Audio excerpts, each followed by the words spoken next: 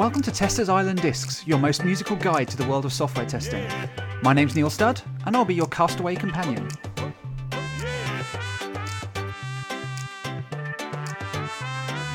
Hello everyone, and welcome back to another episode of Testers Island Discs, where today my special Test Bash guest is Elizabeth Zagroba.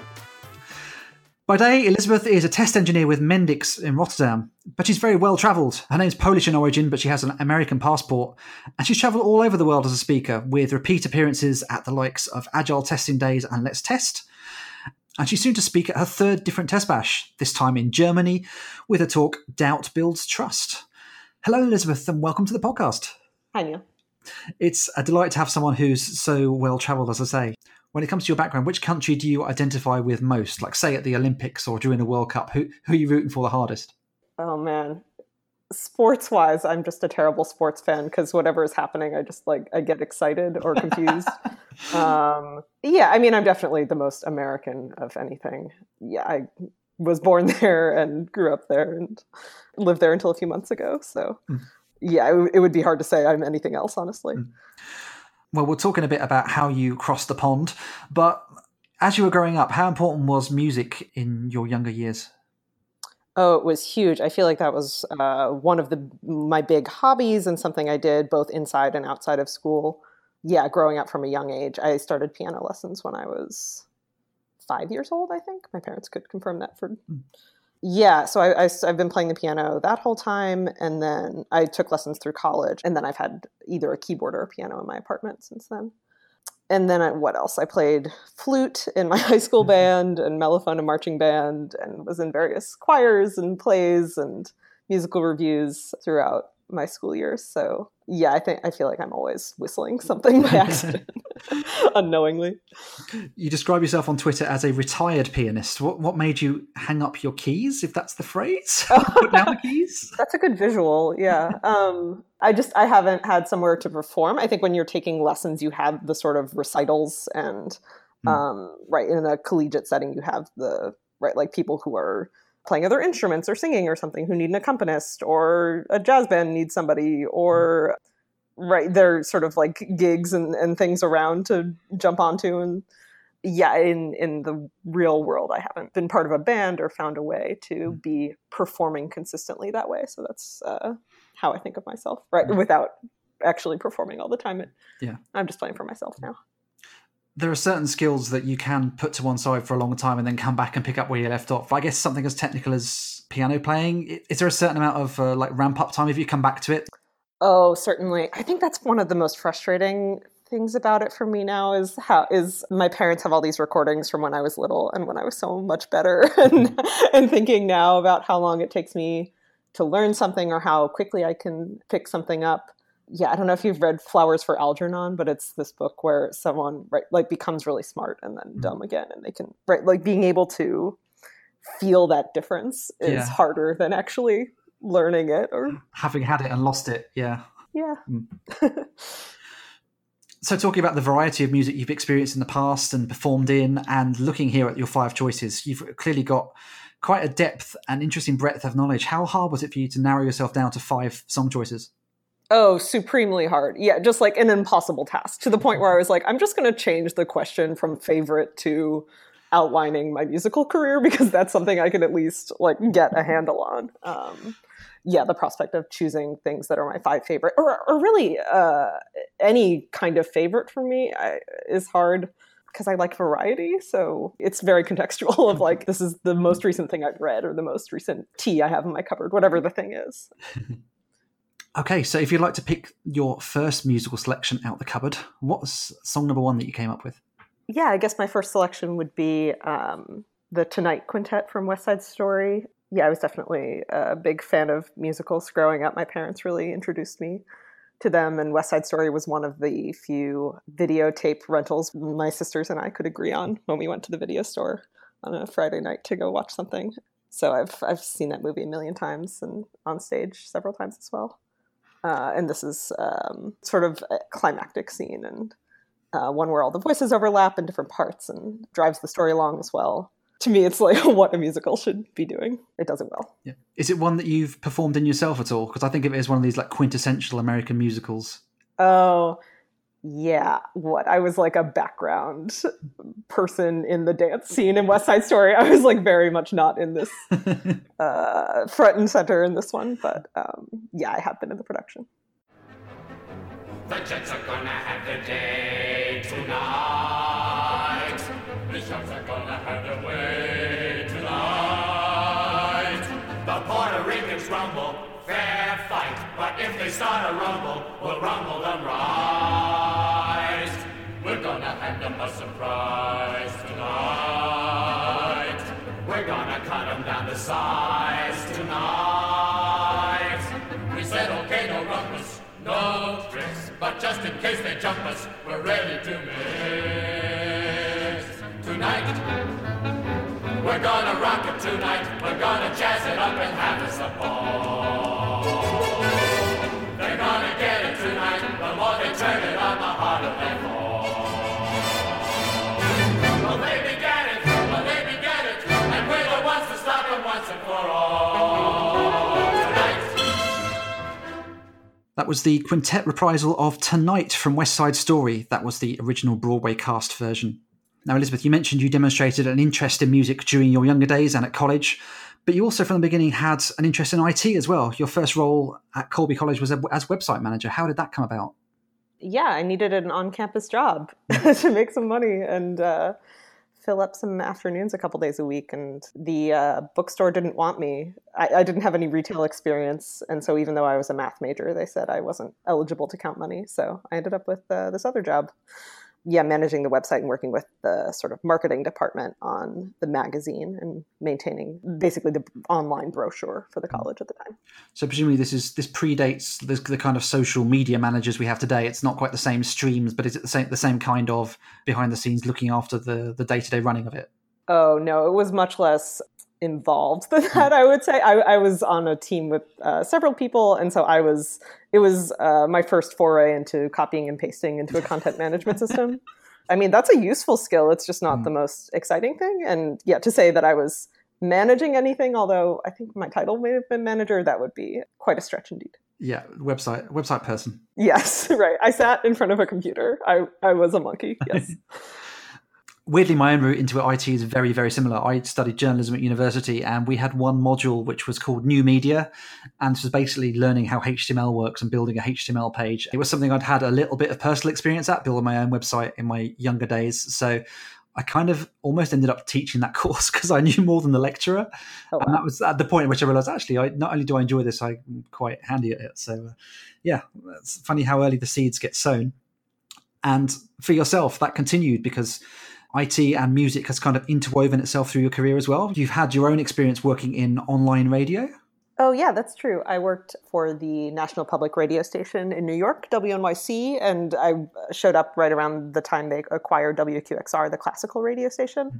And yeah, it was a great point in their growth where they were moving from just needing me as an intern when I first showed up. Yeah, definitely spent a couple of years there copying and pasting into their content management system. I was the go-to person for that.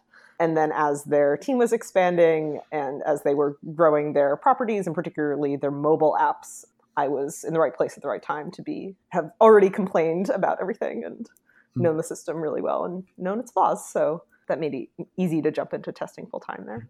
And so what was it after that which eventually triggered your move across the ocean from New York? Oh, man. So many things. I was looking to get out of New York, certainly, and maybe more urgently out of my apartment. But yeah, it was a role that combined a few things that I wanted at a time when I could accept it. And so I came over here. I've been writing more on Ovation, and I visited the Netherlands a few times and knew enough about it that I felt like I could come here by myself and really enjoy it. And I have. And now that you've arrived here in Europe, obviously you're a massive part of the agile testing scene over here. We're going to talk in the next section about your upcoming talk at TestBash Germany. But before that, let's hear about your second song choice. Oh, sure. This is La Cathédrale Engloutie. I think that's how you say it. Anyway, by Debussy. It's something that my piano teacher growing up, Gara Landis, recorded. And he was a big advocate for both recording and playing things that were not sort of top shelf pieces, the things that you would sort of hear either on the radio or sort of think of when you think of classical music all the time. And I think in that way, he sort of maybe not inspired me, but it's something that I think about when I realize that I found this niche in software testing and found something that I really love to do, that it doesn't have to be sort of like the most obvious or famous thing, right? As long as you find something that you enjoy, you can find someone who, there's a market for it. It follows the story of this castle that now, of course, I can't think of the name of, off the coast of France, where you can't reach it when the tide is up. You have the road to it is covered, and then it sort of rises out of the ocean as the tide recedes.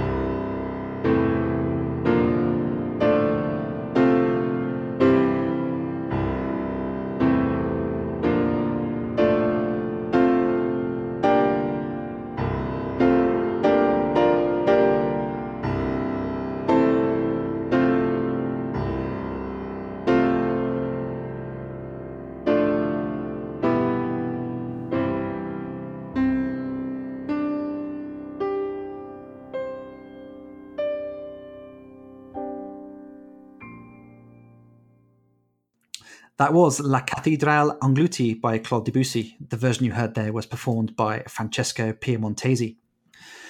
So, Elizabeth, Test Bash Germany is coming up, and your talk is called Doubt Builds Trust. Doubt sounds like something we should have got rid of by now. We've been doing, software development has been going on for, well, in its current form for like 9 or 50 years now. Why haven't we solved all the problems already? There are always going to be problems. I think if we had solved all the problems already, software testing wouldn't exist as an industry, right? Like I would question taking that argument to its logical conclusion. Yeah, I'm hoping that people will be able to realize that saying I don't know and admitting where they are vulnerable instead of being confident about things that they don't understand will open them up for learning and understanding and listening in a way that, just sort of proceeding onwards and Googling later just doesn't. I think the reason why people are uncomfortable saying I don't know is because it's perceived as a sign of weakness, particularly when you've got like a hierarchy. If a manager is asking you something, they've come to you for an answer, and you say to them, basically, I cannot give you that answer. Now, there may be a good reason for that, and that may be how you lessen the blow, as it were, but how do you get more comfortable with saying I don't know? It is uncomfortable. I understand why it feels like weakness, but you got to practice it. Something that, right, the more you do something that's hard, the easier it will come to you. And I think that's true of software testing skills and any skill, right? The more that you practice, the more it will become second nature, and it won't seem so scary. And there are levels of not knowing, right? I mean, if someone comes and asks you, like, let's say they come to me and say, Neil, I want you to write me a performance test plan. And how would you go about doing that? And now my I don't know wouldn't be, I'm not saying I don't know what performance testing is. I'm not even saying I don't know the names of performance testing tools. I'm not saying I don't know the value of performance testing. What I'm saying is, this isn't something I've done for a while. I want to take X, Y, Z away and go and have a look. I want to ask you some questions about what you want me to do. And that's a different way of phrasing it than going back with a blanket. No, I can't do that. Right. Or certainly you might want to go back. Right. You don't want to seem, likewise, you wouldn't want to take this to its logical conclusion and say, I don't know anything. Right. Like, why did you hire me? I'm just going to quit. But right. To go back and say, okay, you asked me for this performance testing plan. Either when would you like it by, and how long should it be, and what metrics do you care about the most? Either asking those questions or offering some examples so that the person on the other end can have some ideas and help you shape what you're going to be putting your effort into, I think makes a lot more sense than just walking away, saying okay, and then delivering something after hours or days that is not what they had in mind. And you mentioned hiring. I guess interview situations are a place where this is particularly difficult, where you're being put on the spot and asked to present the best version of yourself that you can. If someone asks you a question in an interview and you genuinely either don't know the answer or you've not worked with the tool or the framework in question, saying no or I don't know can feel like a blocker to you getting a job potentially. I think you're right that sometimes it is a blocker, and those are not the kind of companies that have hired me, honestly, right? I've certainly been in an interview where I said, I don't know, and the person said, make something up. And I thought, oof, I don't want to work here. That's not the kind of place I belong. But going back to what you said earlier, of not saying just, I don't know, but here is why, here's the reason, or here are other things that I do know, or right, I'm not sure I've tested an API before, but I'm looking in the network console, or I've used this tool called Postman, but I haven't used it routinely. One of my colleagues helped me with it at some point in time. Like, I've seen the interface, but I'm not sure I could know how to set it up without someone's help. Right, just offering that you can have a conversation about your experience, and that allows the interviewer to get a better idea of what you have actually done. And that's the point of you being there, is to figure out where your needs meet with the companies and whether this is a role that you are suited for and can grow into, or is something completely over your head, or they're looking for someone with different passions and interests. And from my own experiences interviewing, asking the sort of questions that can generate an I don't know answer can actually be really valuable to understand how candidates deal with that. One of the ones that I like to either ask myself or see being asked in an interview is a question that basically doesn't have an answer that someone can give. These are kind of the typical kind of not trick interview questions, but the things like one I was asked in the past was, how many gas stations are there in the UK? And it's like, there's no way to know the answer to that unless you're a complete trivia nerd. But what you want to see is how the candidate approaches answering that. Like, no spoilers, but I live in an area within 10 square miles of me. I could think there are X number of stations, and I'm in a particularly populated area, and here's like how many petrol stations per head of population, and at least just describing how the candidate goes about that, rather than going, well, I don't know how to answer that. Right, because the point of an interview is to try to figure out how the person thinks and how they would reason through something. And right, I think being put on the spot is certainly something you would be curious about in an interview, how someone would handle that. The more that you can try to parse out skills that are normally proven over a longer period of time in some artificially and unknowably short period of time, anything that helps you with that will be useful. I got into an argument with someone on Reddit recently who was arguing that those sort of questions are a complete waste of time in an interview and give you no insight into a candidate's ability at all. And that's why I don't go on Reddit very often. I think it can bias you towards people who have heard the particular question that you're asking before. Yeah. Yeah, I'm just thinking about one of my math professors at college asked us how many pennies, right, if you stacked them one on top of the other and like piled them as high as the Empire State Building, how much space would it take up on the table we were standing in front of? So trying to figure out like, okay, each, right, the table was a few feet off the ground, so it would, you'd need maybe a third of the table or the height of the room for a story worth of pennies, and then figuring out how many stories the Empire State Building was, right? Like they would fit on the table. Yeah. But then if I went to an interview and got asked that particular question, I would be able to reason through it and explain it to you like I just did without having, I could fake it in a way that question, right? Yeah. The gas station one. I'm like, I don't know. I don't ever see gas station. I'm a biker. I'm on a bicycle. I'm never looking for a gas station. Yeah. So even if they exist around me, I don't notice them. Yeah. So like when you're interviewing, there are all these biases that you're not even aware of that you might be selecting for by accident. I actually had one of these ones that we did in an interview. It was the really classic one that I was surprised the candidate hadn't been asked before, where you've got like a 5 litre or a 5 gallon cup and a 3 gallon cup. And you've got to work out how to get 4 gallons of water by, filling one and pouring it into another and then empty. It's that thing. But he thought this was some kind of logic problem. He was like, can I freeze the water in one? Or can I puncture a hole? Can I measure where 4 liters? Like, no, it's maths. The thing which we do is how you move the thing. It's like we just moved on to the end, I think. And we'll talk about a few more of the reasons why doubt builds up in our day-to-day life after we hear, Elizabeth, about your third song selection. Oh, yeah. This is Ella Fitzgerald singing I Can't Get Started. I was in a vocal jazz ensemble in my high school, which was a public school, but very fancy. And yeah, one of the things, in addition to learning the songs that we were singing for the group, that the teacher recommended was listening to a bunch of recordings. And I started listening to the jazz radio station in northern New Jersey, where I grew up. And yeah, listening to various recordings. And this was something I fell in love with. I've flown around the world in a plane.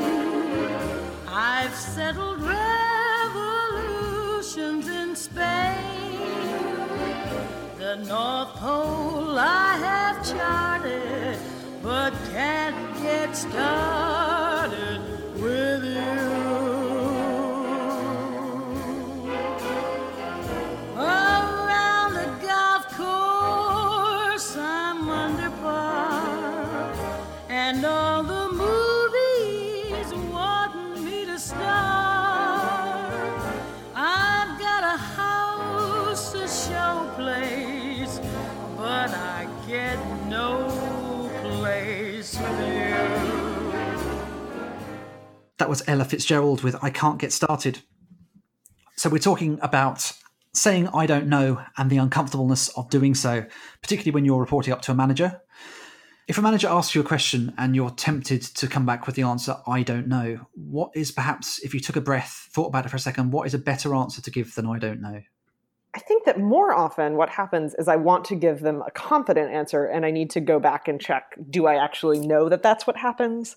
I'll find something on the test environment and they'll say, well, you know, is that how it works in production? Is that what production's doing right now? And I say, yes, of course. Or no, of course not. But like what I really need to do is go and check production, right? It's much more often I have the opposite problem where I feel immediately confident and like I think I know the answer and I have to think, oh, is that actually what I want to say, right? Or am I sure that I can test this in the given amount of time? Or am I sure that that's all the questions I have on this story that we're estimating? Weirdly, we had an example of that confidence at the start of our recording today. I'm going to have edited it out because I am a professional, but at the start of the recording, I said that you'd spoken at 4 different test bashes, and I did it with such confidence that you thought I might be right, and we both had to go away and check. And the answer was no, it's 3. But for some reason, I got into my head that the answer was 4, and we were like, is it 4? To go double check. Well, that too, because then I think I more often lean in the opposite direction where there are things that I'm pretty confident about and would know better than other people, and I still let other people talk me out of, right, like biographical details about my own life. That's absurd. Yeah. Yeah, we're all fallible, even those of us Exactly. who do this basically for a living now. Right. And I think that's, if you're going to be showing up on a team and constantly telling people that they are fallible, which I think is a lot of our job as software testers, is to say, oh, that thing that you thought of, that's not exactly right, or here's this thing you didn't think of. Right. To have that humility about yourself means that people will want to keep hearing from you instead of just ignoring your input. Yeah. I think that's what a lot of people don't realize about managers. It's one of the reasons that a manager is because they can have a team of people underneath them who have specializations and can answer the questions that the manager themselves doesn't know. And they're probably reporting it to someone who's asking them questions where their answer would be, you know, if they were to say it out loud, would be, I don't know. But what it probably is let me go away and find out, and I'll talk to someone underneath me and maybe they'll know. Right. And so I think to go back to your other question about not just saying, I don't know, but saying, I don't know, let me get back to you by the end of the day. Or I don't know, I want to check this particular set of test data. Or I don't know, but I was just talking to this person about it yesterday. Let's go find them and double check. Right. Like taking the next step to get to the answer is what you need to do. And ideally being able to express what that next step is immediately that's hopefully within your power. Yeah. You can also use safety language to a degree, depending on how confident you are. So you can say things like, well, I believe it's this, or I'm pretty sure that it's X, Y, Z, but let me go and check. And again, the amount at which you do that depends on, you know, how much you do or don't know. I guess you do have to be careful, though, that you're not being seen as someone who just sort of talks in weasel words and just gives like a politician's answer to every question. Yes, I would not want to be seen like that. That's true. I'm trying to think of how I'm seen, and I'm not the best person to answer that question. So you'd have to ask my colleagues. Yeah. And before we get into our final section, let's hear your fourth song choice, Elizabeth. Oh, sure. This is Parliament Funkadelic with Give Up the Funk, Tear the Roof Off the Sucker. Going into marching band in high school, this is not something that I thought I would come out knowing all the words to and be obsessed with the mellophone part, which is the, for those who don't know, a marching French horn. It looks like a big trumpet. It is not a percussion instrument like a xylophone. Yeah, this was something I loved to play in the stands. The mellophones had the best part of the sort of, during the chorus, the descant. Anyway, it's the best. Parliament Funkadelic is the best. Let's hear it.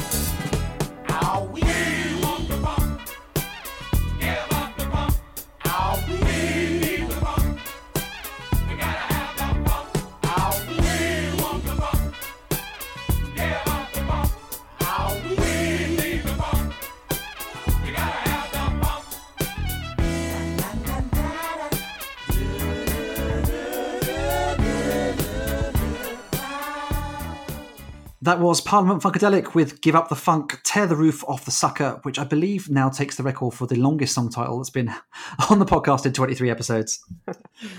So, Elizabeth, your talk at Test Bash is called Doubt Builds Trust.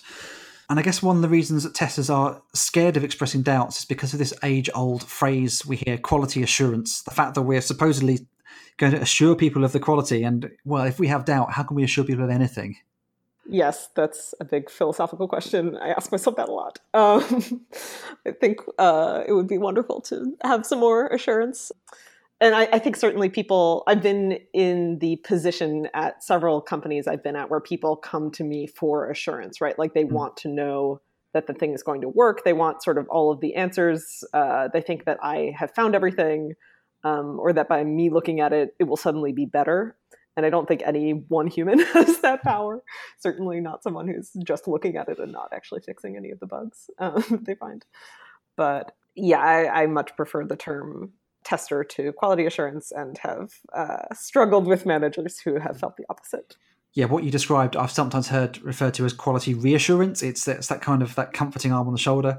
Phrases like quality assistance sometimes get thrown around.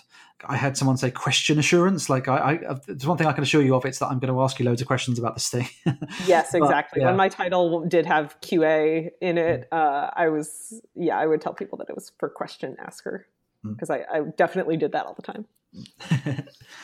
I think it's a term that it's starting to go away as we move away from the mindset of testing being a form of quality control, as like the older waterfall sort of gated process starts to die away.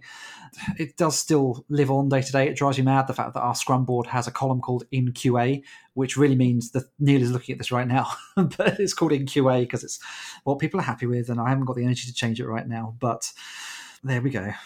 And I think you're right in that to pick your battles and realize what's important. And if it means that you get to see everything before it gets sort of declared done or to some other state, right? Like if you're part of the process and that's what allows you to do so, then I think that's a step in the right direction. I think that's the thing. I'm a lot more interested in the role that someone does rather than what they're called. Although I understand that particularly in large organizations, if someone's only exposure to you is seeing your job title and they make their own assumptions from that about what it is that you do and the skills that you have, that can be dangerous and difficult. Sometimes it's good to try and break those boundaries down. Yeah, I think also America is a lot worse about that than the Netherlands. I'm really enjoying both. The organization that I'm in is very flat, and yeah, people are much less concerned, I think, with titles and addressing people. I think Britain is probably the other end of that spectrum. We still have a lot of our sort of banking financial institutions are still quite in the old ways, and you obviously have industries that are slower to change than others.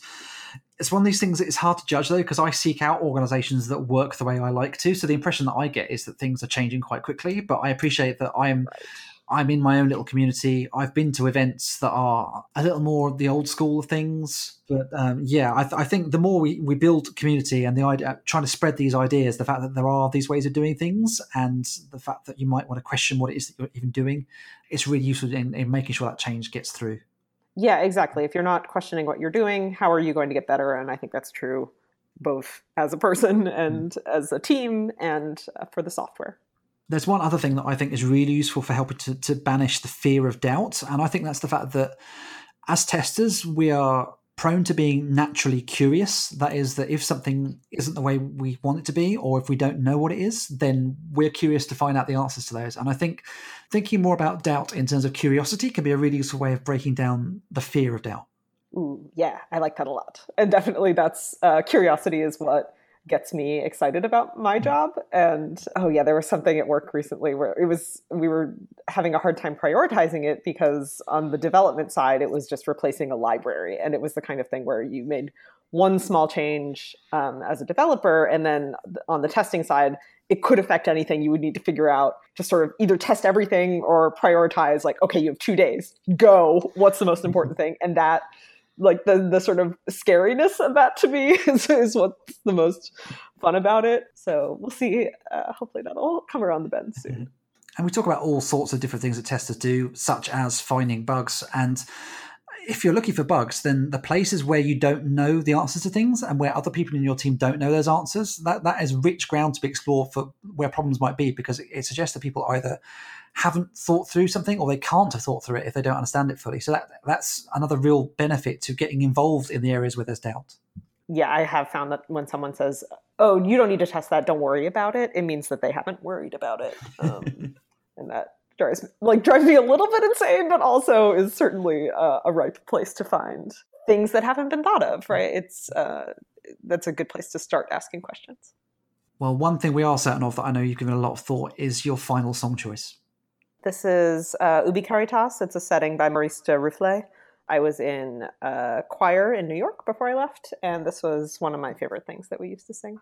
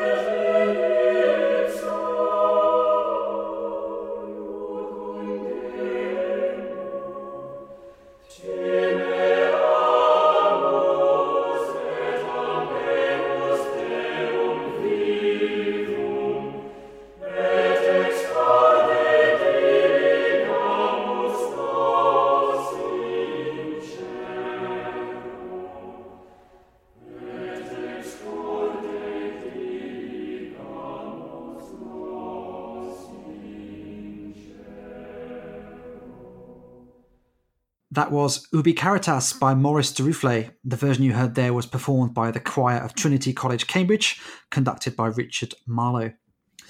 That was your fifth and final song choice, Elizabeth.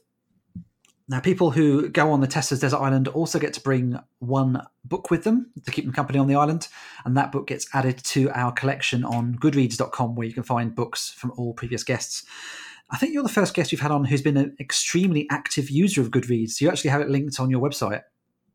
I do. Yeah, I have outsourced that piece of my brain of when people are like, oh, what were you reading last month? It looked good. And I just cannot tell them because I can't ever remember. I put it in the app and then I forget.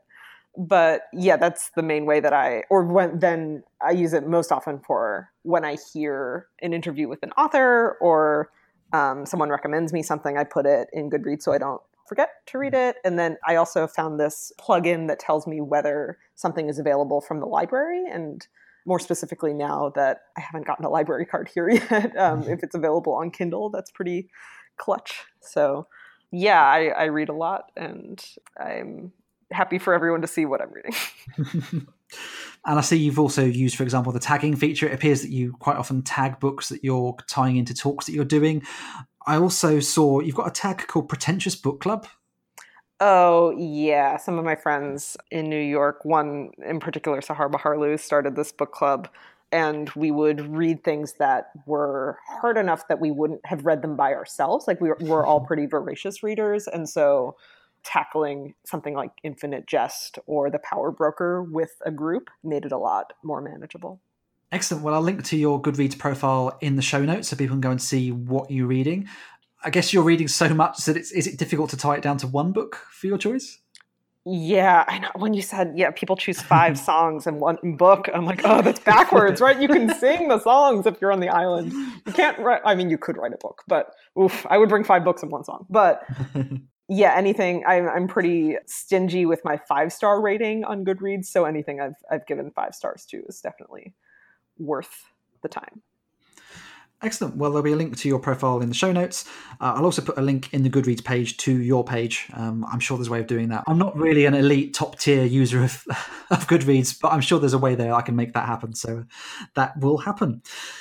In the meantime, if people would like to get hold of you through other means, like the social medias, where do they go to do that? Oh, yeah. I think Twitter is probably the best. I'm mildly addicted to it. Zagroba, Ezagroba. But anything that's linked from my website is something that I use, and you'd probably succeed getting a hold of me. And I can see on your website you've got a bunch of talks up and coming. In particular, November looks a bit crazy. You've got 2 talks in 24 hours? I think it's 36 hours. Like I have one in the morning one day and then the afternoon the next day. It was still not the best choice. I think I just joined in the Women in Testing Slack channel. Somebody started a room specifically for how to say no and being able to say no to things better. And that is, doing 2 talks in the same week is not something I should have said yes to. And I'm going to get better at that in the future. Yeah. But I'm speaking at Agile Testing Days and Eurostar that week in November, and then later in November at Let's Test in South Africa. Fantastic. And as for the show itself, you can find us on Twitter at Testers Island. You can also find in the show notes the link to the aforementioned Goodreads list and our Spotify playlist, which is now well over 100 songs deep. And in the meantime, it's been wonderful talking to you, Elizabeth. Thank you very much for coming on the podcast. Yeah, thanks for having me, Neil. This was fun. I was scared to do it, but I really enjoyed talking to you, and it gave me some more ideas about what to add to my talk. So thank you. Fantastic. And as for you listeners, I'll be back same time next week. We're talking to Kim Knoop about her talk at TestBash San Francisco. In the meantime, enjoy the rest of your early September, and we'll see you all soon. Bye. Bye. Testers Island Discs is brought to you in association with the Ministry of Testing. Written and produced by Neil Studd. Theme music by Tony Lovitch. Follow us on Twitter at Testers Island.